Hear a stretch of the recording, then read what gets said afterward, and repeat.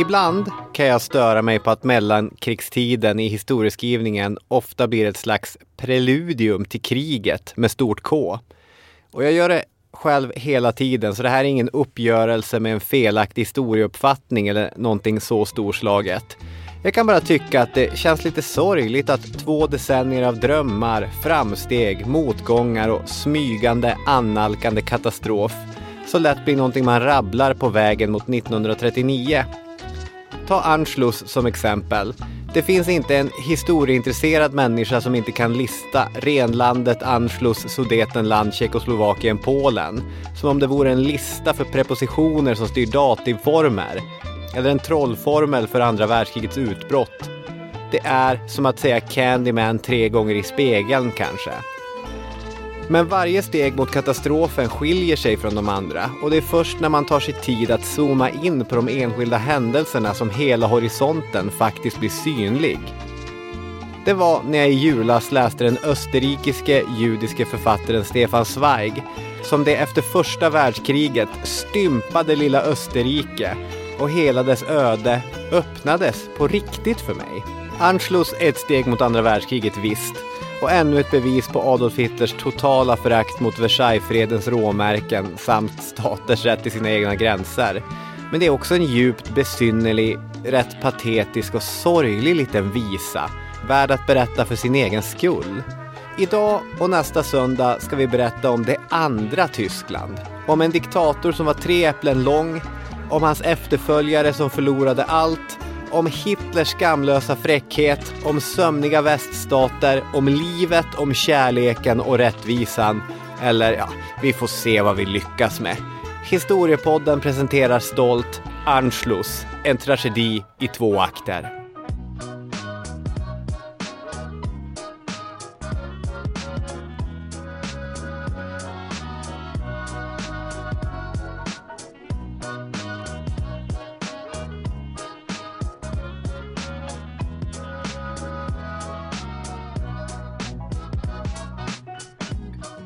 Välkommen!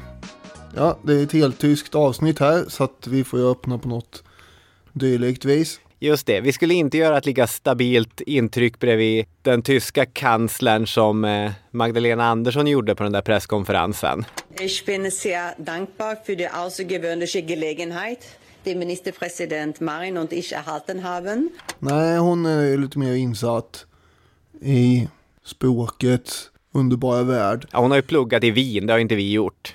Aber das ist eine kleine Klavier. Du brukar poängtera det. Sen, nu kommer vi befinna oss i Wien, då är det inga små pianon utan det är ganska grandiosa flyglar. Ja, då är jag strandsatt, det kan jag inte beskriva.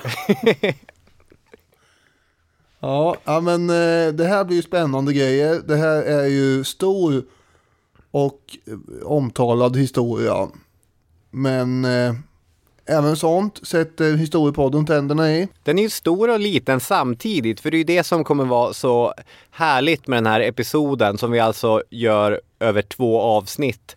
Att den innehåller allt från enorma storpolitiska penseldrag till små, djupt mänskliga replikutbyten. Just det.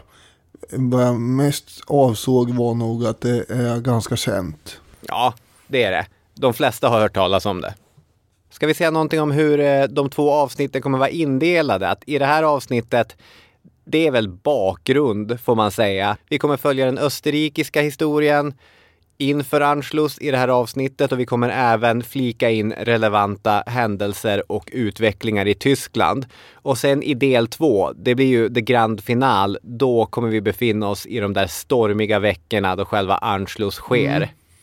Precis, jag har 2 punkter på dagordningen här innan vi drar igång. Spännande. 1, det är, jag vet inte om det är därför du har valt det här ämnet. Det verkar ju snarare vara att du har helt tröskat fast i Zweig-träsket. men det finns ju förstås liknelser att göra med pågående utveckling i Ukraina. Det vill säga att ett land anser sig ha rätt att dominera ett annat grannland som består av människor med samma kultur och delvis samma språk, i Tysklands fall helt och hållet som Österrike. Så det finns många paralleller att göra till nutid här, kan man ju lugnt säga. Och så är att det finns en gemensam historia och allt det där. Just det, de likheterna är ju tydliga. Och de som mest tror på den här idén om att vi lever i ett nytt 30-tal ser ju då Anschluss till exempel och sen annekteringen av Sudetenland och så som ett varnande exempel för vad som kanske komma skall. Medan somliga då tänker sig att vi snarare lever i ett nytt 20-tal. Ja, det är det jag slåss för. Ja, precis.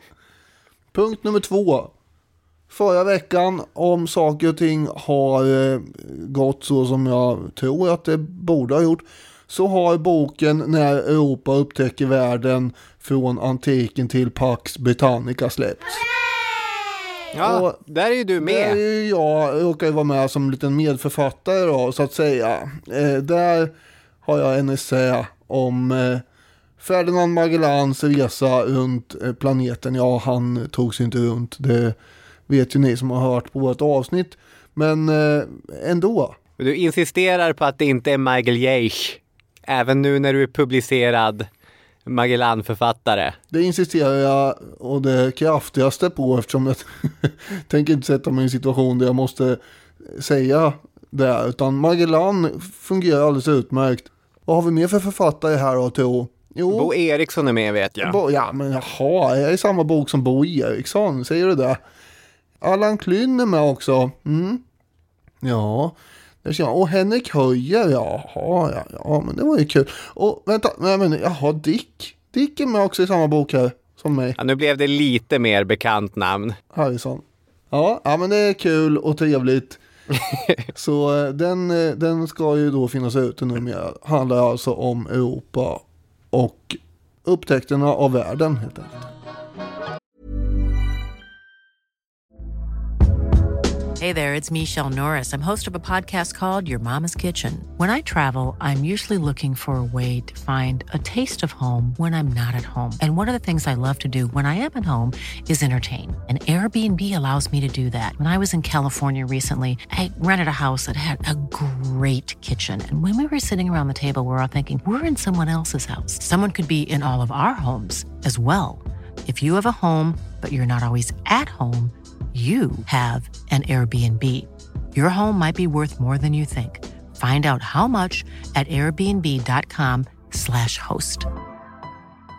When you're ready to pop the question, the last thing you want to do is second-guess the ring. At BlueNile.com, you can design a one-of-a-kind ring with the ease and convenience of shopping online. Choose your diamond and setting. When you find the one, you'll get it delivered right to your door. Go to BlueNile.com and use promo code LISTEN to get $50 off your purchase of $500 or more. That's code LISTEN at BlueNile.com for $50 off your purchase.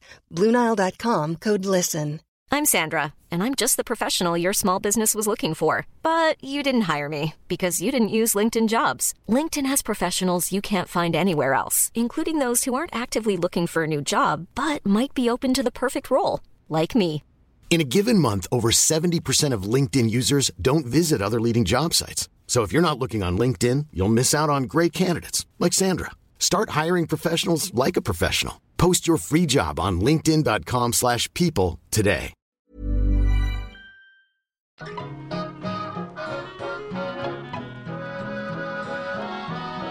Vill man så kan man, vilket exempelvis historikern Andreas Danielsen gör i sin bok Hederskriget, argumentera för att Österrike-Ungern bär ansvaret för första världskriget.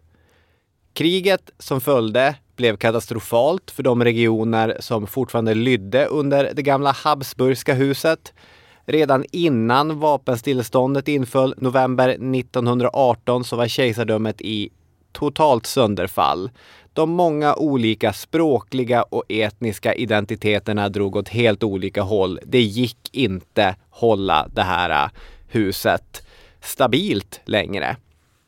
Karl den förste, som hade efterträtt den gamla räven Franz Josef efter Frans Josefs död. Han abdikerade och efterträddes av en Wien-baserad nationalförsamling vid namn Republik Deutsch-Österreich. Man representerade alltså en fristat bestående av tyska Österrike, menade man. Deutsch, som ni hörde i namnet, det var en mycket tydlig agendaförklaring. Man ville ingå i det tyska riket, vilket ju är vad Anschluss betyder. Intressant, sa vinnarmakterna i Versailles när freden skulle tecknas. Sen la de till, vad sägs om att ni får bli del av Tyskland? Aldrig. Inte på 100 000 år blir det någon Anschluss. Inte nog med det, de delar av Sydtyrolen och Sudetenland som ni räknar in i er stat, de får ni inte heller. De ska Italien och Tjeckoslovakien få. Ja, det är som Nicolas Rockberger skriver i boken 1000-åriga riken, Österrike-Ungern, rena rama styckmordet på det Habsburgska riket. Ja. Tyskland hade förlorat 13% av sitt territorium och var ju väldigt upprörda över det. Men Versaillesfreden leder till att Österrike, som det såg ut innan, styckar sig upp i massor med nya länder. Och den här nya republiken Österrike har egentligen bara kvar 12% av monarkins ursprungliga yta. Är det den största landförlusten efter en fred i historien? Det måste ju vara right up there. Ja, det är inte omöjligt.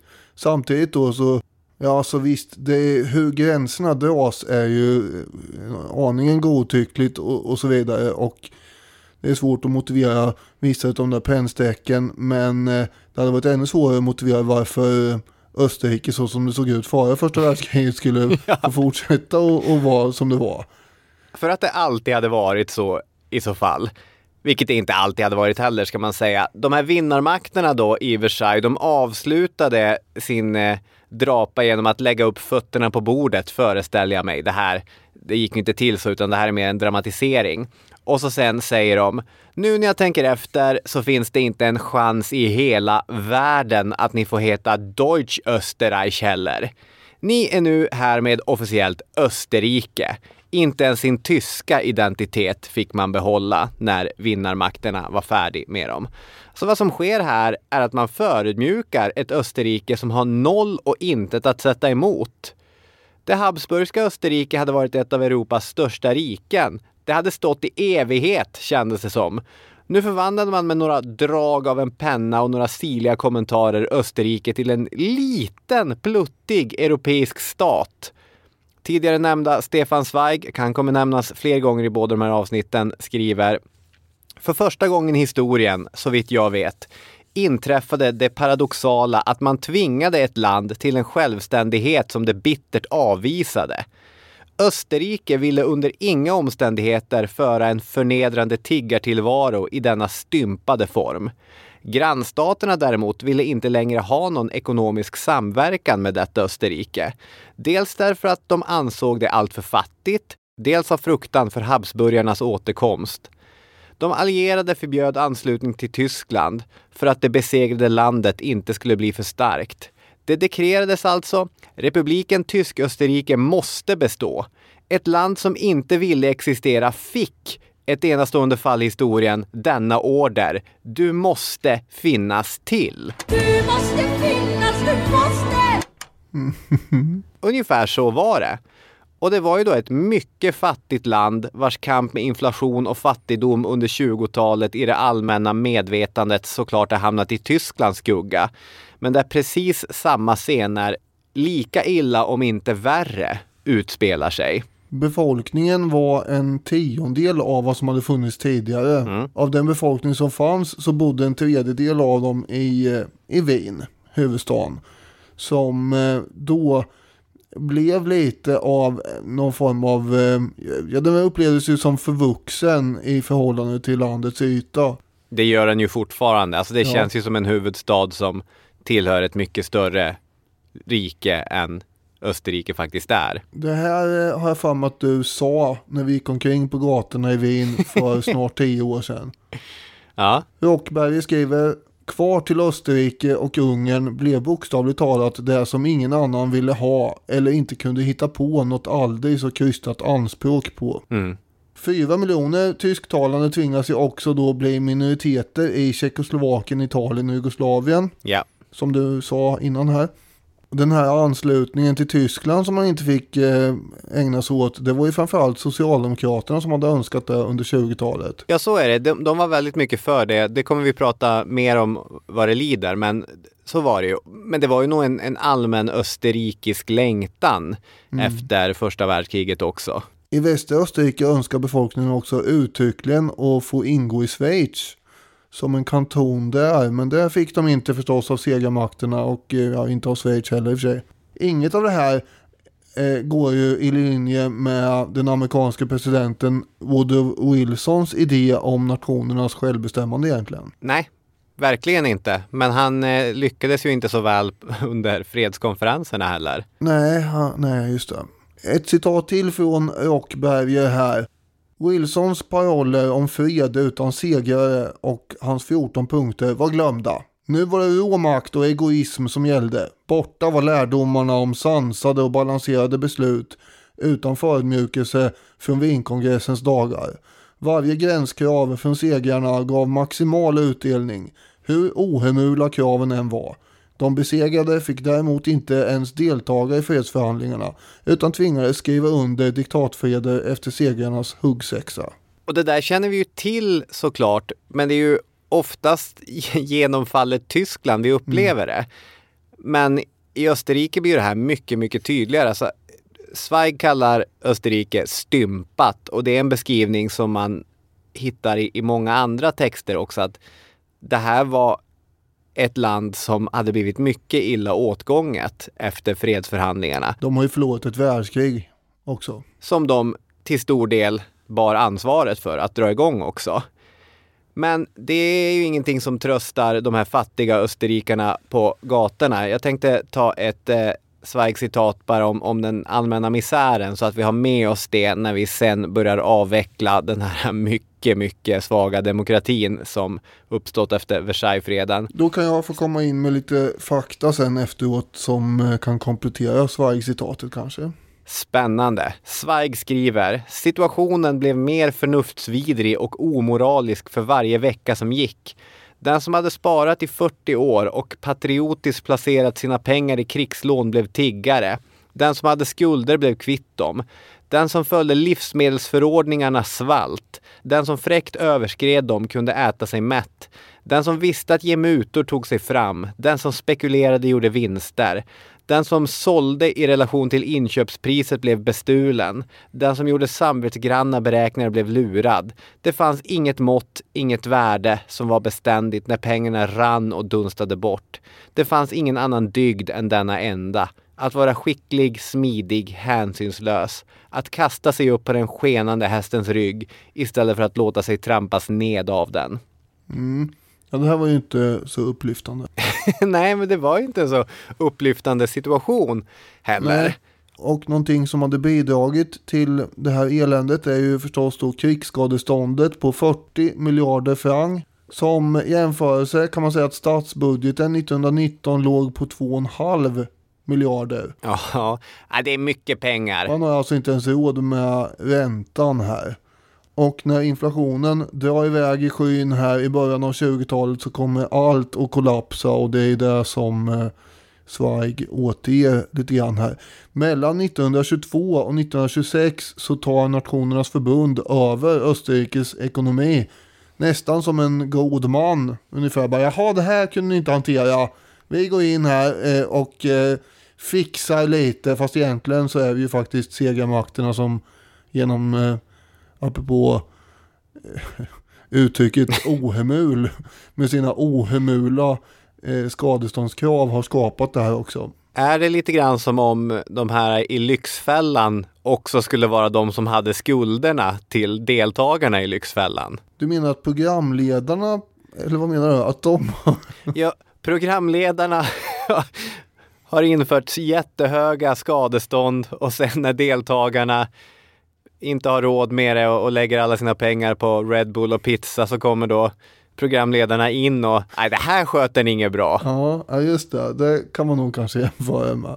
Och hur brukar man lösa saker och ting i Lyxfällan? Jo, man tar ett enormt hopbakslån. Just det. Och det är ungefär det man får göra. Man ger landet Österrike ett enormt lån, dyrt lån, som i och för sig stabiliserar läget någorlunda. Och 1925 inför man också en ny valuta, shilling.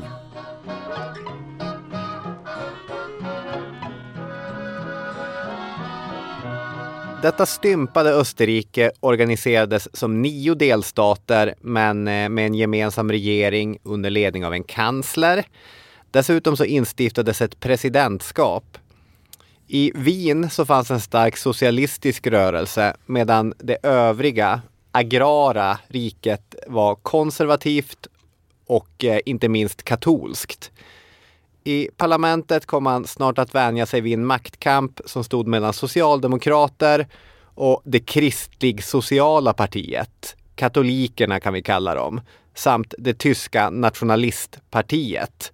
Och när man är tysk nationalist i Österrike så vill man alltså att Österrike ska bli del av Tyskland. Det är det som tysk-nationalisterna vill. Utöver de parlamentariska grenarna så hade de olika politiska intressena också militanta rörelser. Det socialdemokratiska partiet hade sitt Schutzbund och de konservativa krafterna hade sitt Heimwehr. Ytligt sett den torftigaste företeelse man kunde tänka sig. Små landsortsadvokater, avskedade officerare, skumma existenser, arbetslösa ingenjörer. Allesammans besvikna medelmåtter och allesammans full av hat mot varandra, skriver Stefan Zweig. Ja, jag tänkte, det är väl inte du som har sagt eller skrivit det här? Jag vet inte vad man ska jämföra Heimwehr. Det är ju en sån här nationalromantisk milis som var en stark politisk kraft i Österrike och den uppstod inte efter Versailles utan den hade funnits tidigare också och den kommer att spela en stor roll fram tills alldeles inför Anschluss då den hastigt och lustigt kommer att avvecklas. Från det tidiga 30-talet och framåt kommer dessutom den nazistiska rörelsen att bli starkare i Österrike. Det är kanske ingen som direkt tappar hakan när man berättar att den här mycket bräckliga demokratin är på väg att falla. Jag gjorde mig själv skyldig till det i inledningen av det här avsnittet, men när man ska beskriva Engelbert Dollfuss, Österrikes diktator, så börjar man gärna med hans längd. Det är ju en tröttsam klyscha det där att driva med korta män. Men han var med sina 152 centimeter lite kortare än vad de flesta diktatorer är. I jämlikhetens namn så har du också drivit med drottning Victoria som också var en 3 eller kanske till och med 5 äpplen hög enligt dig. Ja, jag kommer inte riktigt ihåg. Dollfuss har ett väldigt kul öknamn. Han kallades Millimeternisch. Ja, just det. Vilket ju det är lite festligt tycker man då. Erik Vuillard i sin bok Dagordningen presenterar Dollfuss genom att skriva citat, han som tillskansat sig all makt med sina 1,5 meter över jord. I själva verket är det inte hans längd som gör honom till en oväntad österrikisk ledare, utan det är det faktum att han föds utomäktenskapligt som son till en bonde. Och i det här liksom gamla konservativa Österrike och i den konservativa rörelsen där han är verksam, det finns massa adelsmän och högt stående borgare som gärna vill sitta där och bestämma och hytta med näven och peka med 5 fingrar i en riktning och så. Det kan ju inte ha funnits någon brist på sådana i Wien, nej. Och nej. Jag menar, ärkehertigar vimlar vi av så att nu kommer han in ramlande här och kommer att ta över hela konkarongen. Så är det. Man tänkte kanske att man ska prata med bönder på böndersvis, för han blev jordbruksminister och sen började han klättra till att slutligen stå som kansler i den högerkoalition som med 1 mandats marginal styrde Österrike. Och det är från den avsatsen han skulle komma att införa sin diktatur. Socialdemokraterna är ju det överlägset största partiet, men de kan alltså inte regera eftersom högern tillsammans skrapar ihop fler röster. Och Dollfuss hade inte behövt organisera någon mussolinsk marsch mot Wien. Han hade inte som Lenin behövt genomföra någon blodig statskupp, utan Dollfuss kan i lugn och ro titta på medan systemet kollapsar av sin egen tyngd. I mars 1933, då är Dollfuss redan kansler, men han är fortfarande kansler inom det här demokratiska systemet. Då uppstår i kammaren en våldsam debatt kring ett röstförfarande. Och den springande punkten är den smala marginalen som högern regerar landet med. Talmannen Renner, han avsäger sig talmannaskapet för att kunna rösta i församlingen. Det där kan man se framför sig. Det är en tajt omröstning, så talmannen sliter av sig talmanskappan eller vad han nu har på sig. Och så tågar han till bänken för att räcka upp handen. Skönt att vi har ytterligare 2 stycken såna här talmän. Man har ju inte bara en liksom. Nej, så är det ju. Det är ju därför vi har massa reserver. Sen gör andra talmannen samma sak. Han bara sliter av sig. Tjoff! Bort med den och bara ser hur den liksom seglar iväg längs stolarna där i salen. Tur då att vi har tredje talmannen. Skönt, vi har 3. Nej, men han har redan gått och satt sig på sin plats. Va? Det finns inga talmän kvar. Ett mycket märkligt läge har uppstått där ingen egentligen kan avsluta riksdagssamlingen eller kalla till nya möten. Det här måste ju vara det konstigaste sättet en demokrati har gått under på. Ja, så är det ju. Sen kan man säga då att i ett system där man har en president, Wilhelm Miklas heter han, så hade han kunnat upplösa parlamentet och utlöst nyval eller någonting. Alltså hade man haft en statschef med minsta lilla driv i kroppen så hade inte det här behövt innebära den österrikiska demokratins undergång.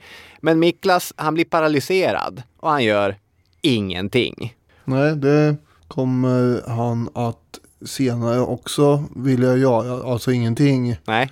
Miklas är ju den som kommer dröja sig kvar längst av de personerna som vi lär känna i det här avsnittet. Så han återkommer. Det vakuum som uppstår, det fyller Dollfuss. Han stänger kammaren, drar tillbaka alla kristlig-sociala medlemmar från högsta domstolen och han får polisen på sin sida. Steg för steg drar han in tryck- och yttrandefrihet samt andra partiers rätt att organisera sig.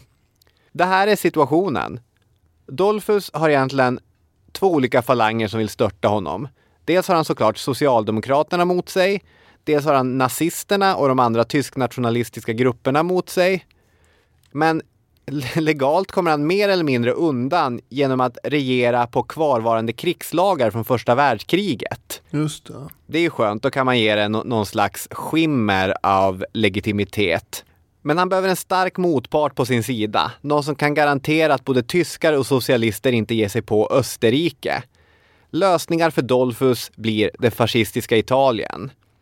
Från och med Dollfuss maktövertagande så ligger Österrikes öde egentligen helt i Italiens händer. Han åker fram och tillbaka till Italien och ber om tillåtelse för än det ena än det andra. Och det är Heimswehr som stödjer honom. Det beväpnas med italienska vapen. 1934, efter man krossat socialisterna, vilket vi kommer till alldeles strax, så kommer en ny grundlag som mer eller mindre beställde Mussolini. Österrike inför samma korporativa idéer som under Mussolini. Yrkena blir viktigare. Det är ett system som påminner om skråväsendet. En slags professionerna lyfts fram. Jag tycker det är svårt att förklara korporativa idéer som det fascistiska Italien. Det kan man ju hålla med om. Det är alltså inte så att fackföreningar finns här, utan Nej. Det är inom yrkena som man samarbetar på olika sätt och inom branscher kanske också. Och om det är arbetsgivare eller arbetare, det är liksom inte, det hör inte hit. Nej, den konflikten upplöser man ju. I alla fall på pappret. Idéerna är väldigt lika det fascistiska Italien, men det kläs i en mer konservativ katolsk språkdräkt. Och viktigast inom det här systemet blir den så kallade fosterländska fronten, som då är en sammanslagning av samtliga högerpartier och dess frikårer, förutom nazisterna, de fick inte vara med.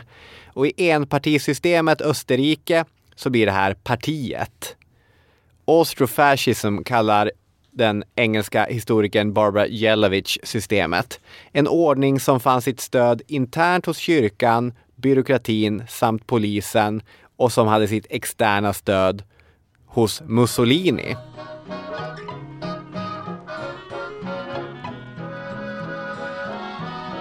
Den största motståndargruppen till det här partiet då, som numera finns då, den fosterländska fronten, det är ju socialisterna. Som i valet 1930 har fått 41% av rösterna. Det är bra siffror. Ja det är det ju. Men deras oppositionella verksamhet har nu då begränsats, kan man säga. Demonstrationer och parader är förbjudna och tidningarna censureras. I mars 1933 så förbjuder man också den socialdemokratiska väpnade kåren, som du nämnde innan, Schutzbund.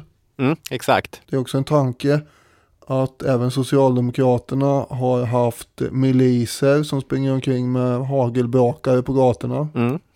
Så var det i Österrike. Men det intressanta är ju att när det här Schutzbund förbjuds, det uppstår ju inte något motstånd direkt, varken i form av generalstrejker eller väpnat motstånd då i alla fall. Nej. Och förklaringen som har getts på det här är ju att omvärlden består ju av fascistiska regeringar i Italien, i Tyskland och i Ungern, och därför kanske de ansåg att motstånd mot det här just nu är lönlöst. I maj 1933 så förbjuds det kommunistiska partiet. Både socialdemokrater och kommunister behöll ju mycket av sin organisation, men gick ju under jorden mer och mer, kan man säga, och inte bokstavligt talat då, alltså, utan man bedriver aktivitet i hemlighet. Och sen i juni 1933 så förbjuds också det nationalsocialistiska partiet i Österrike, nazisterna.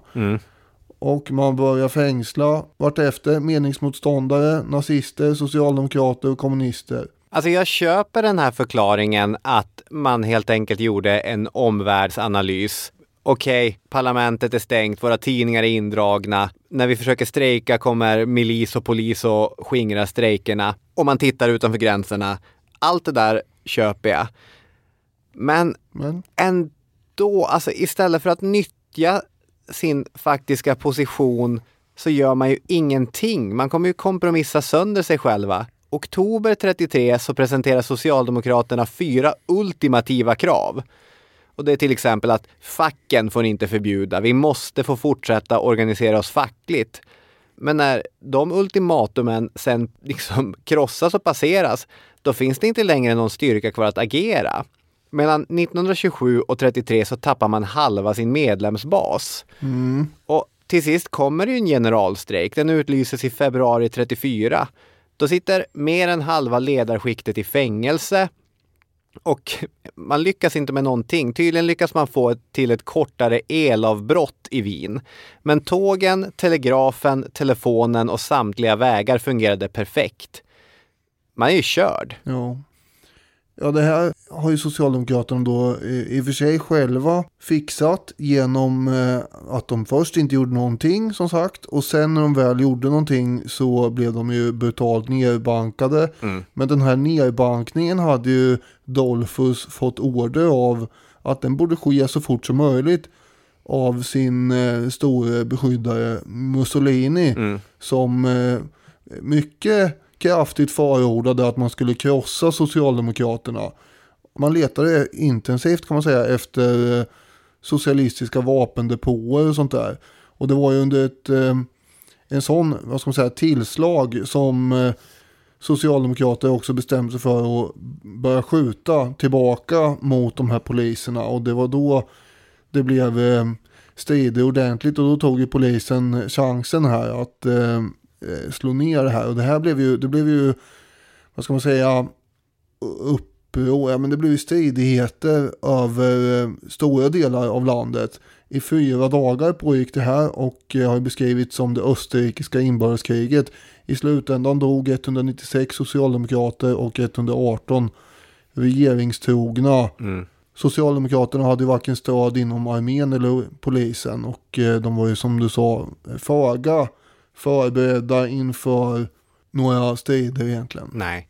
Det kanske mest häpnadsväckande är att Dollfuss godkänner att man öppnar artillerield mot bostadshus i sitt eget land. Det är ju... Ja, det verkar ju som att man framförallt också besköt då en byggnad som Socialdemokraterna hade sitt tillhåll i. Jag har ett ganska långt Stefan Zweig-citat från de här dagarna, men jag tänkte dra det.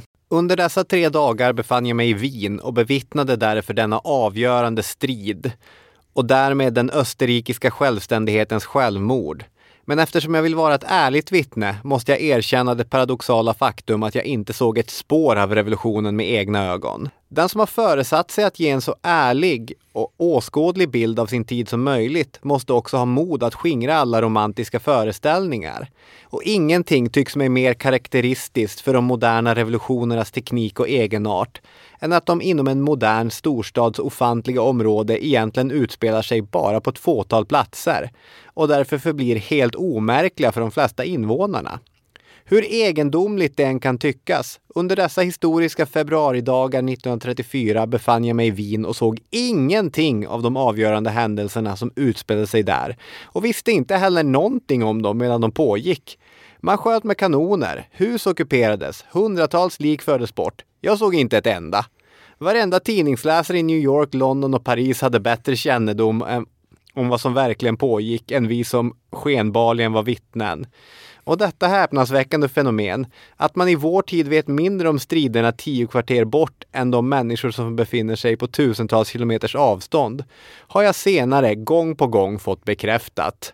Här kan man väl konstatera att Zweig inte är någon krigskorre som med risk för eget liv beger sig dit kulorna haglar. Nej, det är han ju inte. Men man kommer ju också tänka på att nyheten om Olof Palmes mord spreds i USA långt före det att folk i Sverige hade en aning om det. Just det. Men det är en helt annan sak. Det var bara en liten jämförelse. Jag tycker också att det är ett ganska tydligt exempel på vilket antiklimax den här slutliga uppgörelsen utgör. Att det går utmärkt att flanera omkring i Wien utan att märka att ett krig pågår. Jewelry isn't a gift you give just once. It's a way to remind your loved one of a beautiful moment every time they see it. Blue Nile can help you find the gift that says how you feel and says it beautifully, with expert guidance and a wide assortment of jewelry of the highest quality at the best price. Go to BlueNile.com and experience the convenience of shopping Blue Nile, the original online jeweler since 1999. That's BlueNile.com to find the perfect jewelry gift for any occasion. BlueNile.com. Hey there, it's Michelle Norris. I'm host of a podcast called Your Mama's Kitchen. When I travel, I'm usually looking for a way to find a taste of home when I'm not at home. And one of the things I love to do when I am at home is entertain. And Airbnb allows me to do that. When I was in California recently, I rented a house that had a great kitchen. And when we were sitting around the table, we were all thinking, we're in someone else's house. Someone could be in all of our homes as well. If you have a home, but you're not always at home, you have an Airbnb. Your home might be worth more than you think. Find out how much at airbnb.com/host. Hey, Dave. Yeah, Randy. Since we founded Bombas, we've always said our socks, underwear, and T-shirts are super soft. Any new ideas? Maybe sublimely soft. Or disgustingly cozy. Wait, what? I got it. Bombas. Absurdly comfortable essentials for yourself and for those facing homelessness. Because one purchased equals one donated. Wow, did we just write an ad? Yes. Bombas. Big comfort for everyone. Go to bombas.com/ACAST and use code ACAST for 20% off your first purchase.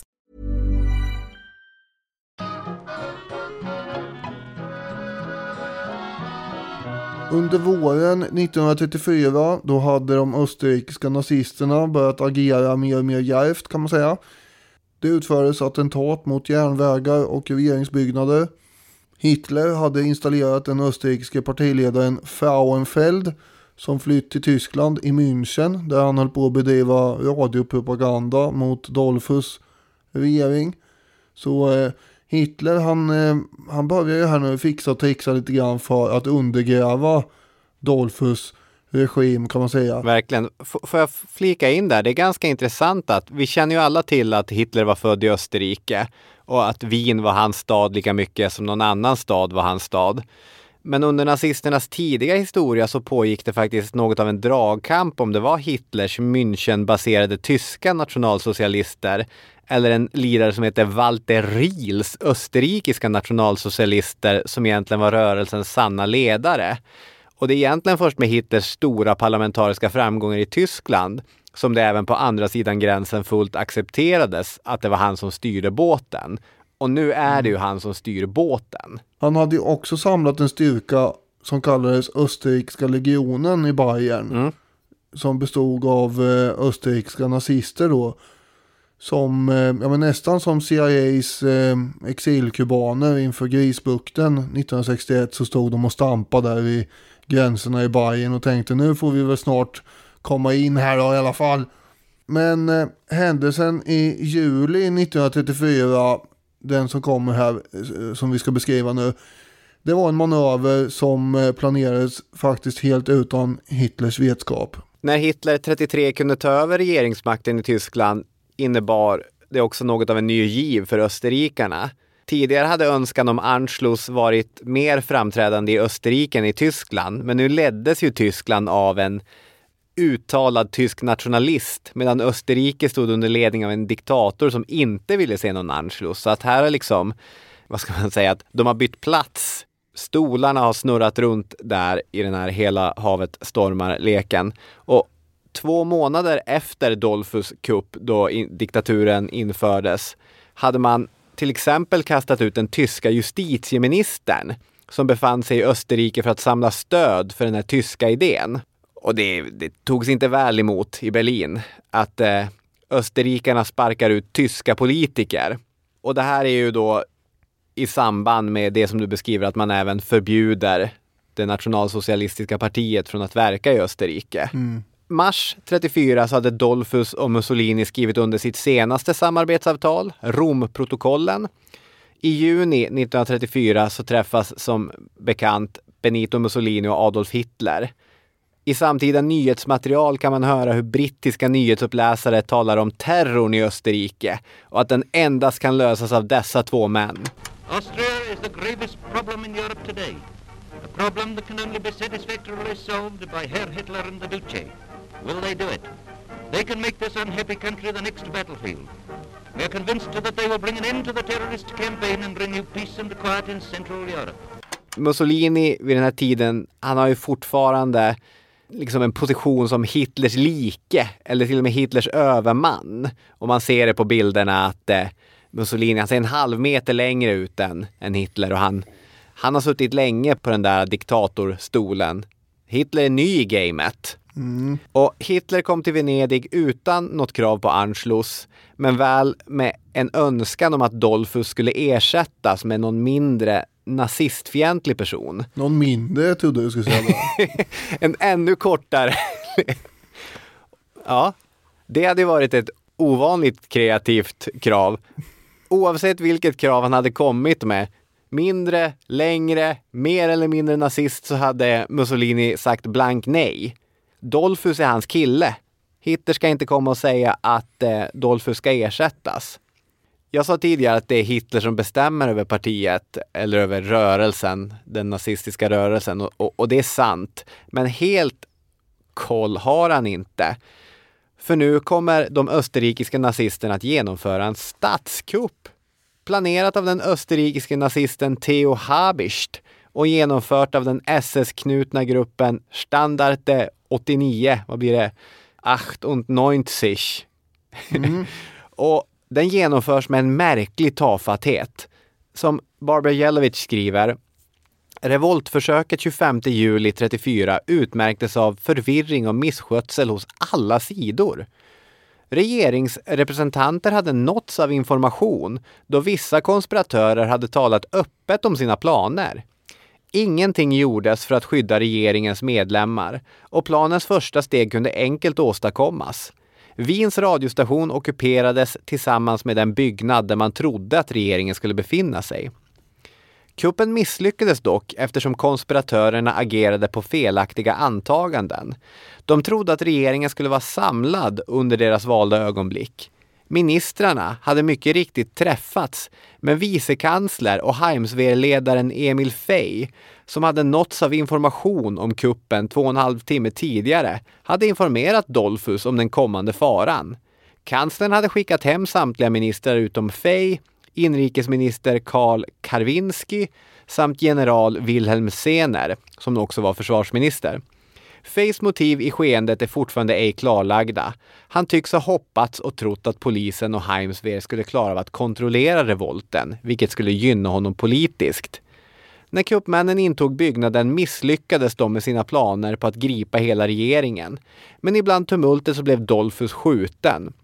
2,5 timmar senare skulle han avlida. Varken någon läkare eller någon präst hade fått tillåtelse för konspiratören att komma till hans hjälp.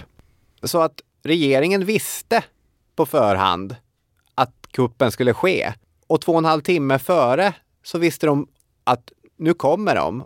Miklas, presidenten, han hade inte fångats in, och när resterande medlemmar av regeringen träffas på försvarsdepartementet så kan de med presidentens välsignelse utse Kurt von Schuschnigg, den tidigare ecklesiastikministern, till ny kansler.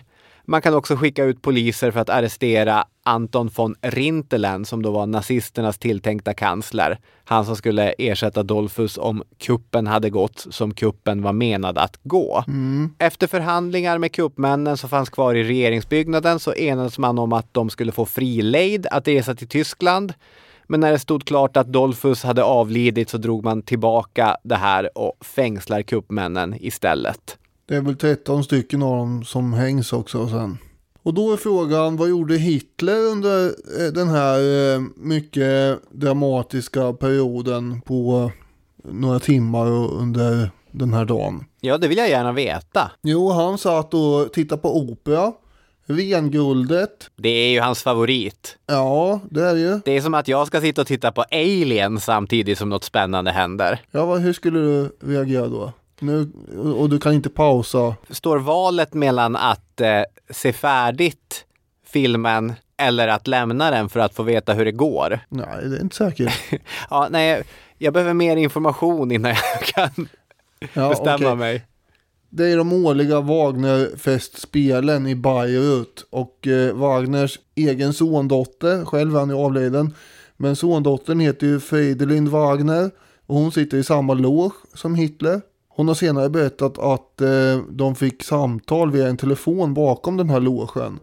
Och under tiden som Hitler satt och tittade på den här operan då, så viskade hans adjutant nyheter i örat på Führern. Så bara, nu händer det. Dollfuss är skjuten här tydligen. Va? Vad säger jag? Oj, nu händer något på scenen här.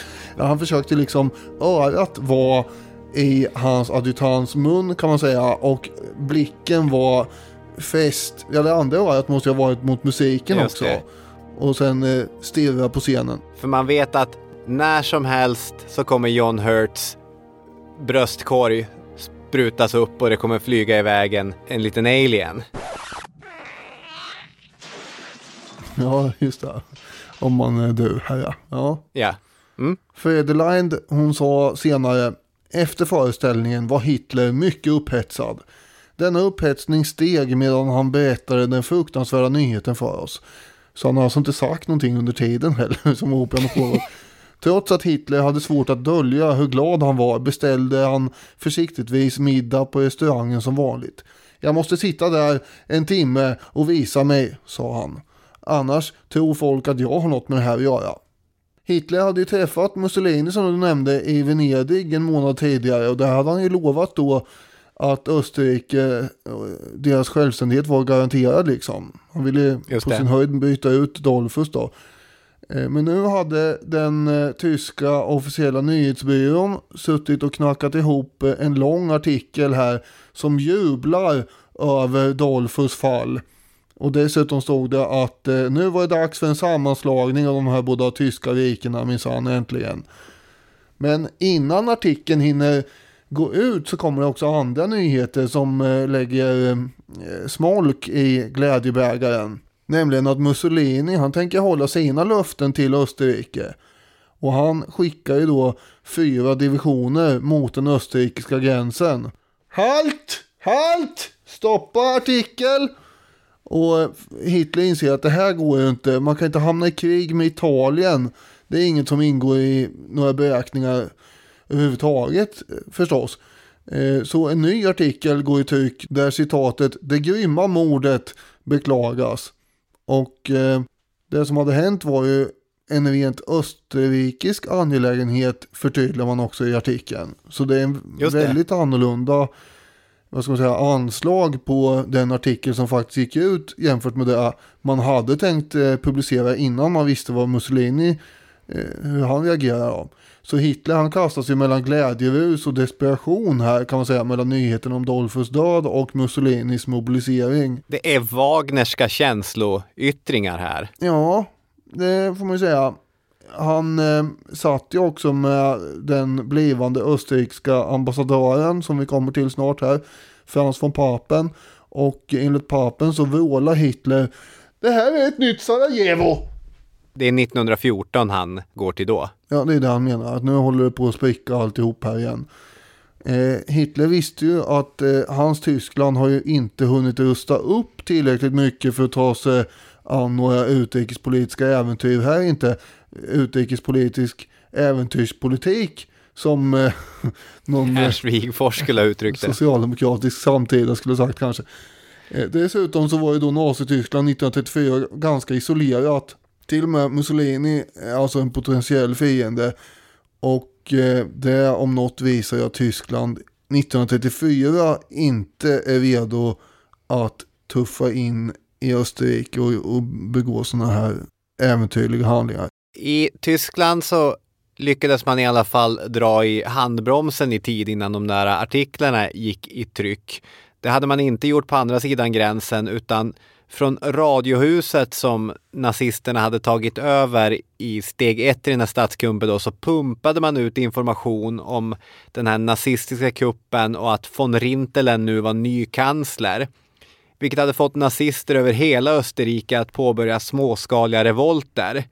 Men det blev ju ingen nationalsocialistisk kansler på plats, utan de här småupproren kommer slås ner av poliser och Heimswehrstyrkor, och tusentals nazister kommer fly Österrike genom att ta sig över gränsen till Jugoslavien och sen på omvägar ta sig till Tyskland. Mm. Den här gången har vi vårt vittne på tryckt avstånd. Stefan Zweig befinner sig i London, men han minns ändå.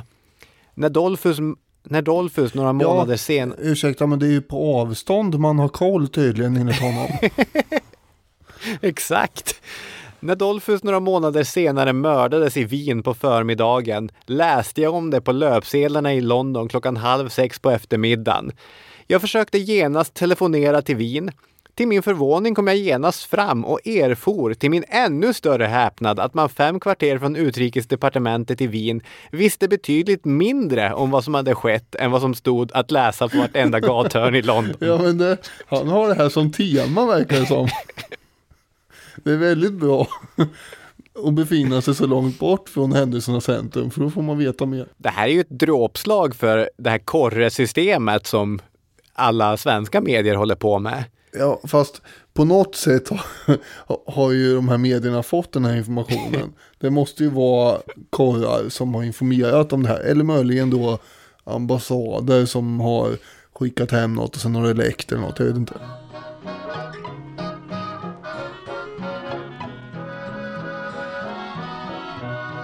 Nu märker vi här borta att vi har en liten dörr. Och att det finns en herre som knackar på den dörren och vill bli insläppt i samtalet. Du sa att vi skulle presentera Franz von Papen.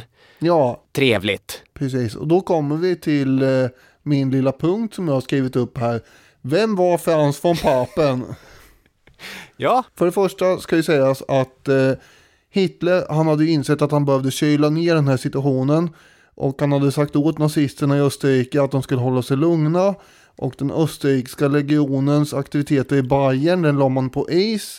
En annan åtgärd var att skicka en ny ambassadör som kunde skapa bra relationer med grannlandet Österrike.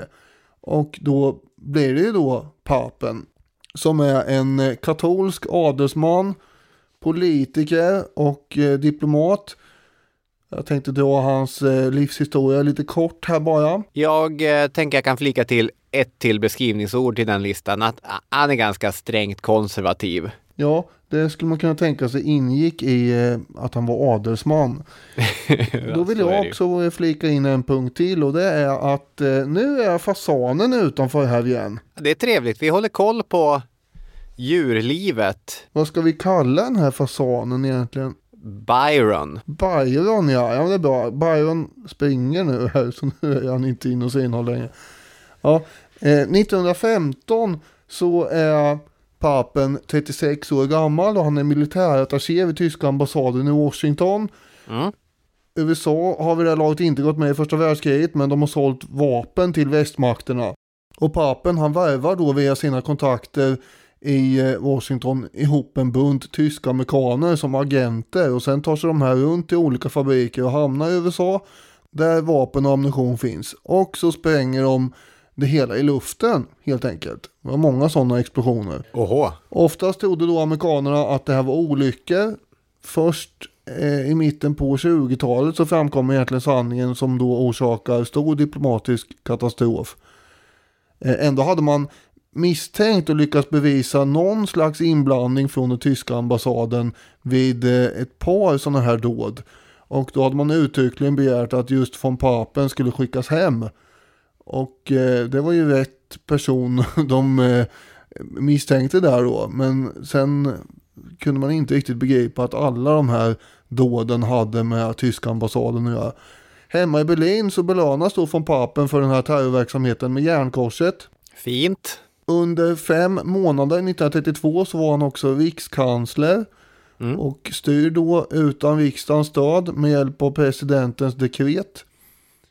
Presidenten är då förut då Paul von Hindenburg som var framträdande herre som ledde kriget, alltså första världskriget. Och nu är president här då. Och han utsåg ju då också rikskanslers utan att bekymra sig särskilt mycket om parlamentariska principer. Von Papens avgång i augusti 1932 är ganska spektakulär. Spektakulär nog i alla fall för att titta lite närmare på. Det säger en del om hans relation till nazisterna också. Det förekommer ganska många riksdagsval runt 1932 och papens plan var ju då att upplösa den helt nya riksdagen redan under dess första sammankomst egentligen. Nazisterna däremot, de hade inte något emot ett nyval, men man ville markera mot papen att han inte har stöd i riksdagen. Haken är att för att fälla papen och hans regering så behöver man gå ihop med ärkefienden kommunisterna och rösta för deras motion om att fälla regeringen innan papen han upplösa själva riksdagen. Så det är lite av en kapplöpning här kan man säga. Just det. Till saken här då hör att Hermann Göring är riksdagens talman. Är det mer talmansdramatik på G? Ja, det kan man säga. Verkligen. William Scherer har ju då skrivit Tredje rikets uppgång och fall och här kommer ett citat från honom. För att lyckas med det måste naturligtvis Göring som ledde förhandlingarna hitta på ett snabbt och effektivt parlamentariskt procedurknep. Den tidigare flyghjälten var inte bara djärv utan hade många andra egenskaper, vilket han senare skulle visa, och han var situationen vuxen. När riksdagen sammanträdde igen bar papen den välbekanta röda dokumentportfölj som traditionsenligt innehöll det upplösningsdekret, vilket han hade haft så bråttom att skaffa fram. Men när han begärde ordet för att läsa upp det genomförde riksdagens talman konststycket att inte se honom, trots att papen, som nu var röd i ansiktet, hade rest sig och viftade med pappret så att alla i salen såg det. Alla utom Göring. Hans leende ansikte var vänt åt andra hållet. Han kallade det till omedelbar omröstning. Vid det laget hade enligt ögonvittnen papens ansiktsfärg övergått från rött till vitt av ilska. Han gick fram till talmannens plats och slängde upplösningsorden på hans bord. Göring märkte fortfarande ingenting utan gav order om att omröstningen skulle börja. Papen tågade ut ur salen och följdes av sina ministrar eftersom ingen av dem var riksdagsman. Kammaren voterade 513 röster mot regeringen, 32 för den. Först då la Göring märke till pappret som så ilsket hade kastats på hans bord. Han läste upp det för församlingen och förklarade att det inte kunde betraktas som giltigt eftersom det hade kontrasignerats av en rikskansler som redan hade fällts av en författningsenlig majoritet. Vilken talmansdramatik i det här avsnittet. Eller hur? Ja. Men mest känd är väl ändå papen för att han var den som lotsade in Adolf Hitler i rikskansliet. Trots de så här tidigare intrigerna alltså. Ja, för jag tänker på von Papen som den traditionellt konservativa tyska politikens hopp om att avradikalisera Hitler. Han var ju vicekansler i Hitlers första regering. Och i själva verket kom han väl mer att fungera som ett förkläde än någon stabiliserande faktor på Hitler. Ja, de tänkte sig som sagt att de skulle kunna kontrollera Hitler och regeringen här. Men så blev det inte. Det kunde de inte. Och när vice rikskansler Papen i ett tal vid universitetet i Marburg började kritisera nazisternas våldsutövning, då blev Hitler rasande, fullkomligt yrrasande. Han hade det i sig. Enligt Hitler så var ju Papen inblandad i en komplott här helt enkelt. Och under de så kallade långa knivarnas natt, kanske vi återkommer till någon gång. Ja, det är ju väl värt att fördjupa sig i. Ja, i juni 1934 då avrättas ju en massa höjdare inom SA, alltså den nazistiska militära milisen. I samma veva där så höll ju då Papen också på att rycka med de här utrensningarna. Istället så fick han bara sparken som vicekansler och skickades som ambassadör till Wien här nu. Flera av hans kompisar mördas väl också. Den gamla generalen Kurt von Schleicher, som var von Papens gamla försvarsminister, ryker med, och andra mindre namnkunniga men likväl nära medarbetare till von Papen blir också mördade. Han sätts väl i husarrest och hans kontor genomsökes. Jag bara kommer att tänka på Margareta Winberg. Nu måste du nästan förklara dig. Men hon blev skickad som ambassadör i Brasilien. Och det var ju för att dölja att hon fick sparken. Det är ju en jämförelse som på samma gång är träffande och beskriver två helt olika situationer. Ja, men det är ju så vi jobbar här ibland. Frågan är då, gick det till så här när Margareta Winberg fick reda på att hon hade fått sparken? För jag läste i någon bok att von Papen dagen efter kommer till regeringsmötet som vanligt, och då sitter redan alla nazistiska ministrar vid ett runt bord. Det finns ingen ledig stol för von Papen.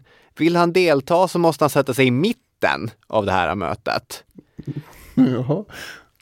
Von Papen fattar hinten och lämnar regeringen. Men är man i själ och hjärta tysk nationalist så sätter man sig inte i exil. Man åker inte till England och sitter och spyr galla över den här radikala regeringen som skjutit ens medarbetare och satt dig i husarrest. Utan han tackar ja till Hitlers erbjudande om att bli speciellt sändebud till Österrike.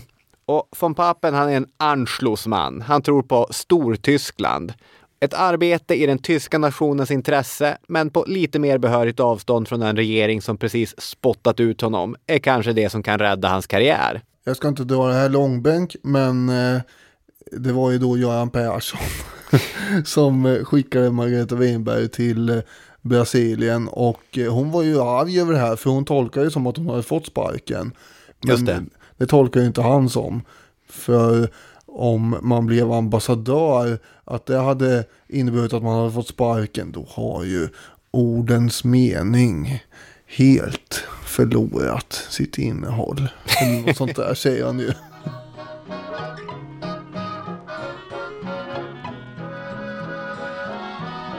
Tillbaka till Österrike. Business as usual då kanske. Vi har bara ersatt en konservativ katolsk diktator med en något längre konservativ katolsk diktator.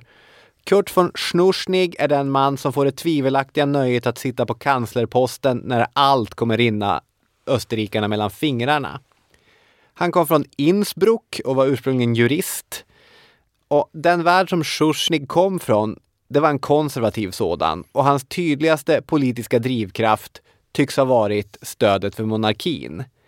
Han hade första gången blivit invald i det österrikiska underhuset 5 år efter att den sista habsburgska kejsaren, Karl den förste, som faktiskt satt på tronen, hade dött. Då, 1922, så var sonen Otto bara 10 bast. Och när Schnuschnig sen blir kansler, då är Otto en ung man. Trots att han inte har någon roll i grundlagen, eller för den delen har österrikiskt medborgarskap, där Otto von Habsburg sitter i sin belgiska exil, så informerar Schnuschnig löpande Otto von Habsburg om regeringens förhavanden och efterfrågar råd. Det här är ju ändå uppseendeväckande. Ja, det är uppseendeväckande. Men det är ju en man som i själ och hjärta tror på monarkin. En monarki som inte finns kvar förvisso, men ändå. Kurt von Schuschnigg erkände nog villigt att det var omöjligt att återinföra Habsburgarna till tronen. Hitler var mot det, Mussolini var mot det, grannarna Rumänien och Jugoslavien var mot det. Men han kunde ändå inte motstå att lite grann agera som att Österrike fortfarande var en monarki. Och den svåraste utmaningen för Schuschnigg, det var att Heimswehr vid hans tillträde hade fått ett mycket stort inflytande över den österrikiska maktapparaten. En man som hette Ernst Rudiger Starhemberg, det var Heimswehrs högsta ledare, gick in i regeringen som vicekansler. Och det kanske finns ett stick av ironi i att trots att den österrikiska vänstern helt var krossad så var det lika fullt svårt att ena högern. För Emil Fey, som också var Heimswehr-ledare, och Ernst Rudiger Starhemberg, som också då var Heimswehr-ledare, de stod i personlig och politisk konflikt med varandra. Trots att båda satt i regeringen. Man kan sammanfattat säga att det handlade om huruvida Österrike skulle vara en fullt ut fascistisk stat eller bara en superkonservativ antidemokratisk högerstat. Där tyckte de två olika Heimswehr-männen lite olika. Och när de här två männen i opposition har varsin halva av en stor frikår bakom sig, då förstår man varför Schuschnigg också organiserade en egen frikår som skulle lyda under honom. Men något långsiktigt sätt att bedriva regeringsarbete låter inte som att alla i regeringen ska sitta och bossa över en egen frikår. Det låter inte som en stabiliserande faktor direkt. Vilket är varför Schuschnigg kommer satsa stort på att ge sig själv en öppning. För han kunde vara en hal jäkel och han utnyttjade den lilla möjligheten till att manövrera som han hade. 1935 ombildar han sin regering och plockar bort tidigare nämnda Fey från regeringen. Han jobbar också hårt på att vinna gillande hos den österrikiska armén. Det här gör han inte minst genom att återinföra allmän värnplikt. Och nästa steg i hans plan sker 1936 då han även gör sig av med Starhemsberg. Och han utökar också sin egen portfölj till att innehålla utrikesministern och försvarsministerns uppgifter. Kurt von Schuschnigg är otvivelaktigt Österrikes starke man nu. Ingen kan utmana honom och då säger han att nu tar jag också över ledningen i fosterländska fronten. Nu ska han alltså bossa över alla frikårer, alla partier, eftersom partierna har gått in i det här stora partiet i den här modellen. Och han är ensam starke man i regeringen. Ja, det är svårt att bli mer diktator här snart. Och hur lyckas han med det här? Jo, han har den växande armén bakom sig. Schuschnigg lyckas 1936 med konststycket att upplösa alla Heimswehr-förband. Det hade han ju formell makt att göra genom att han var ledare för fosterländska fronten. Men det som är lite förvånande är att på samma sätt som Socialdemokraterna lite grann hade accepterat att förbjudas och krossas, så verkar det också som att Heimswehr-förbanden säger ja, okej. Det kanske var det. Så inrikespolitiskt så har han nu en väldigt stark position. Men vi har också det externa trycket att förhålla oss till. 1935 hade Italien påbörjat sitt katastrofala krig i Etiopien och en osäkerhet ibland det österrikiska ledarskiktet om var Il Duces fokus egentligen låg började sprida sig. Nationernas förbund de fördömde det italienska agerandet och införde sanktioner mot dem. Österrike kunde inte göra någonting. Tillsammans med Ungern och Albanien var man de enda medlemsstaterna i Nationernas förbund som röstade mot sanktionerna. Man är ju helt fastsurrad vid Italien här. Det finns ingenting man kan göra annat än att bara hoppas att Mussolini håller vad han har lovat. Och på en glidande skala så rörde man sig internationellt längre från de demokratiska makterna och man förvägrades exempelvis internationella krediter. Schuschnigg, han såg inga alternativ. Det var Italien som gällde. 36 förnyades de så kallade Romprotokollen och nu skulle alla beslut som rörde utrikespolitik behandlas gemensamt. Vilket, jag vet, kanske låter gemytligt. Det är ju fint att prata ihop sig om beslut. Men i själva verket så var Italien en mindre stabil boj att sikta mot de här dagarna. Hitlers program hade tuggat på, Tyskland rustade och snart nog skulle renlandet besättas av tyska trupper. Ett mycket tydligt bevis på att man i själva verket inte längre brydde sig ett jota om vad som stod eller inte stod i Versaillesfördraget. Så oktober 36, några månader efter att Schuschnigg hade förnyat avtalet med Italien, så skakade Hitler och Mussolini hand och proklamerade axeln Rom-Berlin. Plötsligt fanns från italiensk sida krav på Österrike att man måste hitta ett sätt att samarbeta med Hitler, även om det innebär jobbiga kompromisser. Mussolini ser uttryckligen det i Schuschnigg: ni måste samarbeta med tyskarna. Schuschniggs och Dollfuss Österrike, det var ju ett Österrike där nazisterna hade förbjudits och aktivt slagits ner. Egentligen på ett liknande sätt som man gjort med socialisterna. I 2 års tid hade von Papen suttit på sitt jättefina kontor i Wien och velat tala med Schuschnigg om att ta in anschlussvänliga nationalister i regeringen eller kanske erbjuda amnesti för lite fängslade nazister. Och så länge som Schuschnigg visste att han hade Mussolinis backning så kunde han säga: von Papen, inte nu. Men när den där backningen inte känns lika stark, då tar man ett möte med von Papen. Då sväljer man stoltheten. 11 juli 1936 tecknar Tyskland och Österrike ett avtal. Schuschniggs stora vinst var att han fick den nazistiska regimen att officiellt erkänna Österrikes självständighet samt att de 2 tyska rikena inte skulle lägga sig i varandras inrikespolitiska affärer. Däremot förband sig Österrike till att föra sin utrikespolitik i enlighet med principen att man var en tysk stat. Det låter ju som en formulering som kan bli besvärlig, tycker jag. Dessutom blev tysknationalister del av regeringen och man utlyste amnesti till de nazister som 2 år tidigare försökt gripa makten genom en kupp. Schuschnigg försökte, menar i alla fall Barbara Jelovich, att göra det bästa av läget. Och de tysknationalister som fick bli del av regeringen var de någorlunda moderata.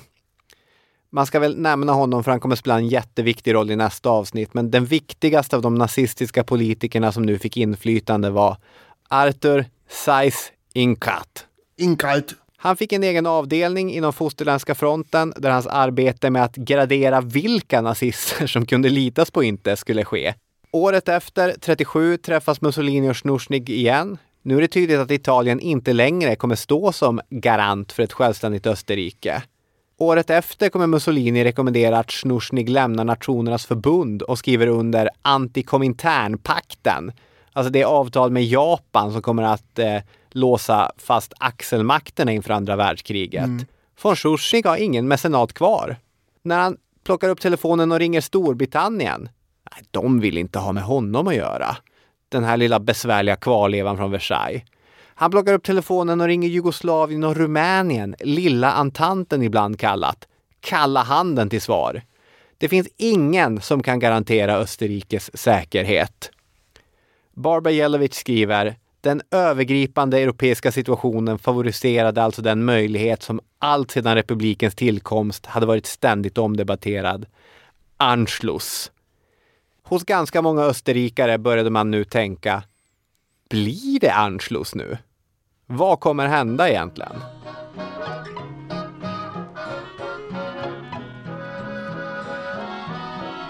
Ja, vad kommer hända?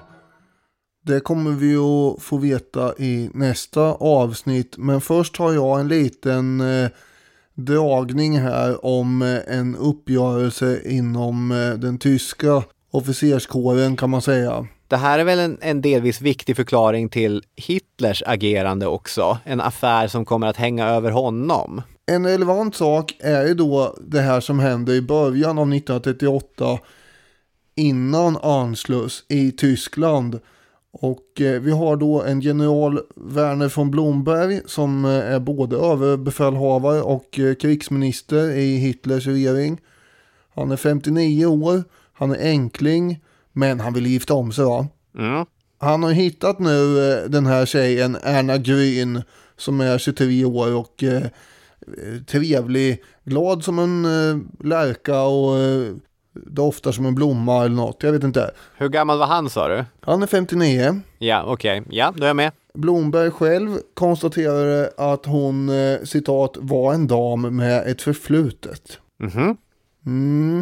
Han verkar ju ha vetat om vad hon hade för bakgrund alltså då. Men han ville ha henne. Och han visste att den tyska officerskåren var ganska petig när det gällde vandel och heder och sånt där. Men Blomberg gör då misstaget att fråga Hermann Göring av alla om råd.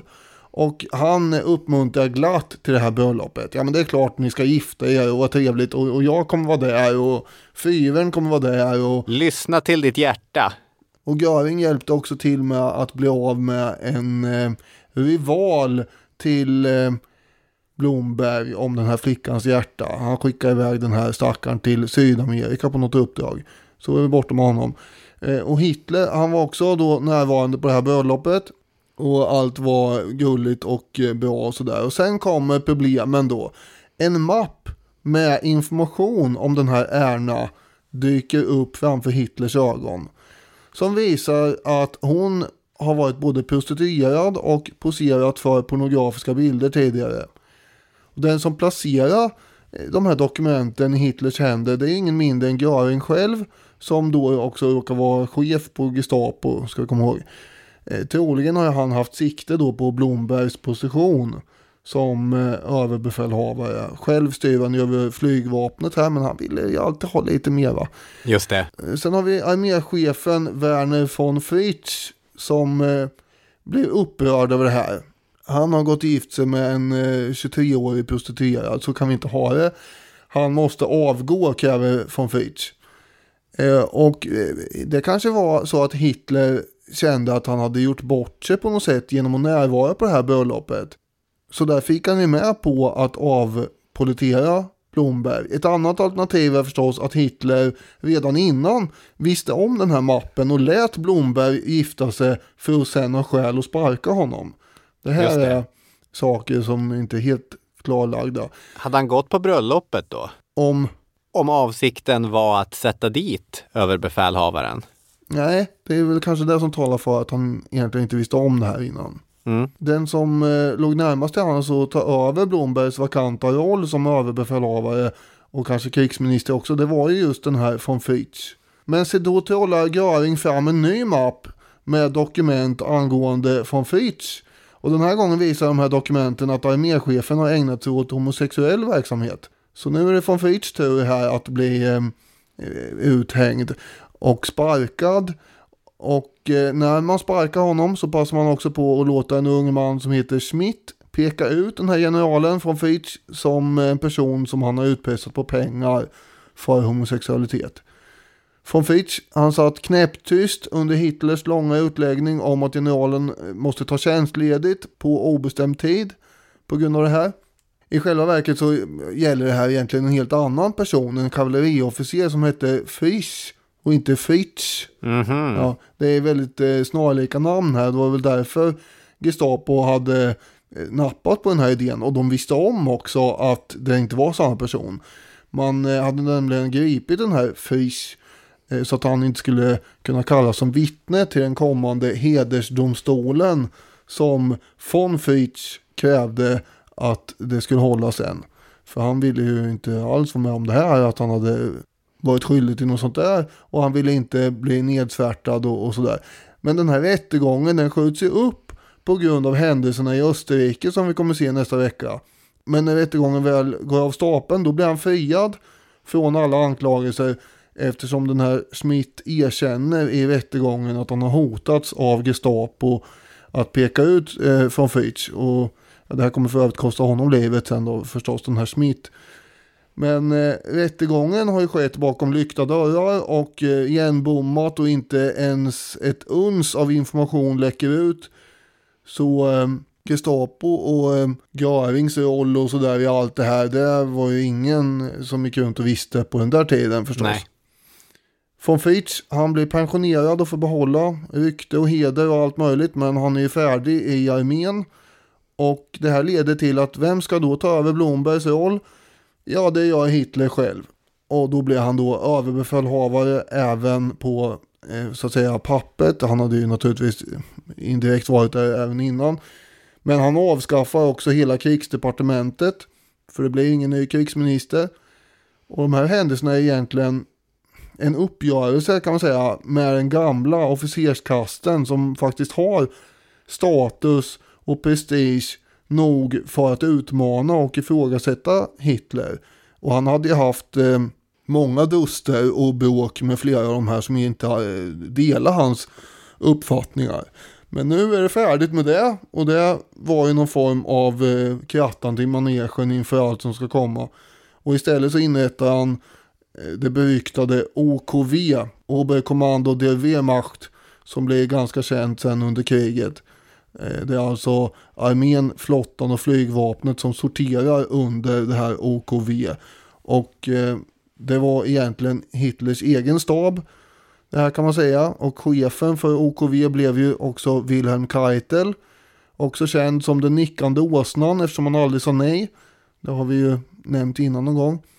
Och det var i den här vevan som Göring också utsågs till fältmarskalk som plåster på såren för att han inte fick Blombergs titel. Och det där var han ju väldigt förtjust i. Att få gå omkring och vifta med den där marskalkstaven och allt annat tingeltangel som man kunde ta på sig med den där titeln. Den 4 februari 1938 hålls också det absolut sista nazistiska regeringsmötet. Och Hitler meddelar då landet och omvärlden efter det här mötet att, citat, från och med idag utövar jag personligen befälet över hela krigsmakten. Och William Schever skriver, man skulle kunna säga att det var den dagen som den nazistiska revolutionen fullbordades. De sista konservativa element som stod i vägen för Hitler när han slog in på den riktning som han långt tidigare beslutat sig för att följa så snart Tyskland var tillräckligt rustat, sopades bort. Nu har vi 2 stycken statschefer som har ganska mycket i sina respektive portföljer. Ja. Nästa vecka ska de ta sina portföljer och prata med varandra. Det ska de göra. Det ser vi mycket fram emot. Fram tills dess så säger vi tack så mycket för att ni har lyssnat, och så hörs vi om en vecka. Det gör vi. Hej med er! Hej hej!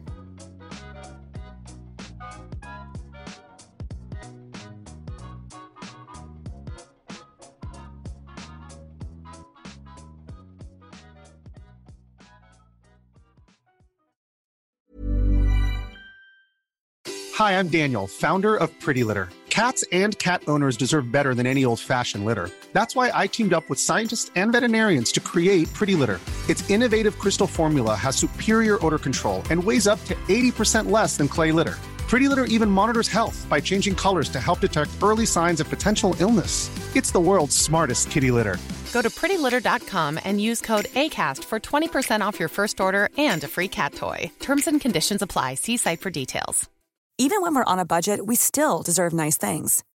Quince is a place to scoop up stunning high-end goods for 50 to 80% less than similar brands.